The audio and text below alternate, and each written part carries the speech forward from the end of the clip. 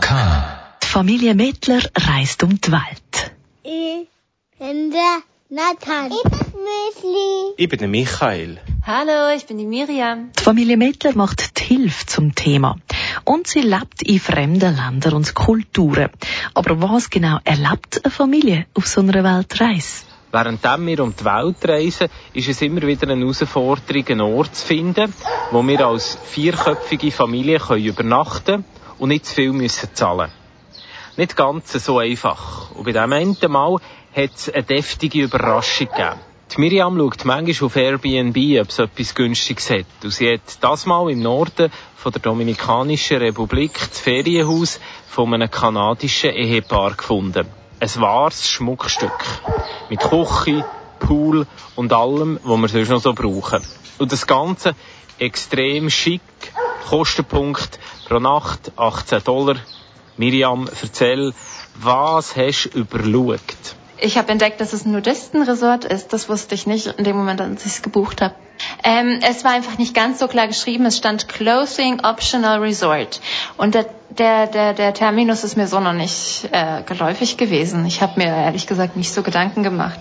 Und bei der Beschreibung stand nichts wirklich darüber. Es stand einfach, wir können nackt in den Pool springen.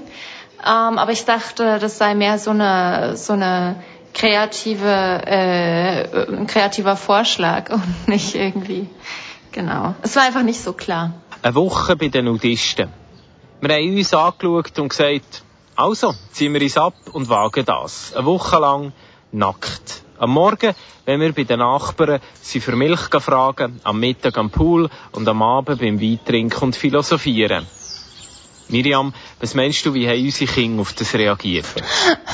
Es war lustig, weil die haben uns begrüßt und waren alle nackt. Und der Nathan und Delia haben einfach ganz eindeutig in die richtige Richtung geschaut und waren halt, wie Kinder so sind, eine Mischung zwischen verwirrt und extrem belustigt. Und auch am nächsten Tag mussten wir irgendwie Kaffee holen oder Zucker, ich weiß nicht mehr, und sind sie besuchen gegangen. Und die Elea hat immer auf den Bereich gezeigt, der eben intim ist. Und hat immer gerufen, Schnäppi, Schnäppi, und hat sich kaputt gelacht.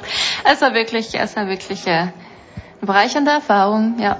Unsere Nachbarn waren ein Paar aus Amerika, beide pensioniert und ebenfalls am Umreisen, und ein kanadisches Ehepaar mit einem Freund in den Ferien.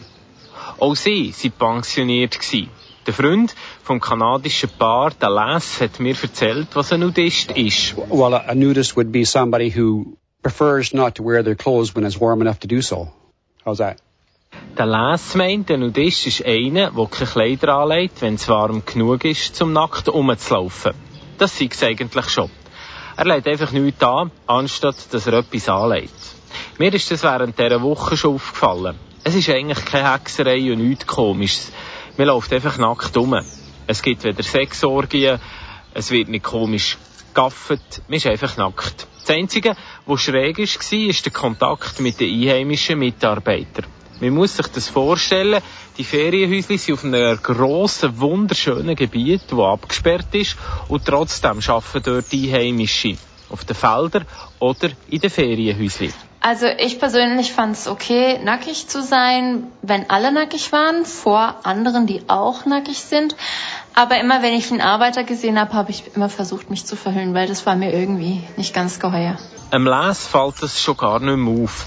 Er meint, wenn die Leute angelegt an einen Ort kommen, wo alle anderen nackt sind, dann ziehen sich die dann eher auch ab, um sich anzupassen.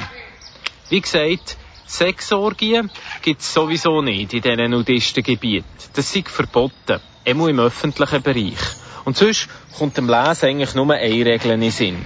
Well, one agreement is that you carry your own towel with you. When you sit down, you sit on your towel. Wer neu abhockt, der tut ein Tüchlein unten dran. Wobei, das ist ja auch sonst eigentlich eine Regel, die mit Hygiene und Anstand zu tun hat. Reisen, helfen, leben. Mehr Geschichten aus dem Alltag der Familie Mettler gibt's auf dem Blog der Familie Mettler.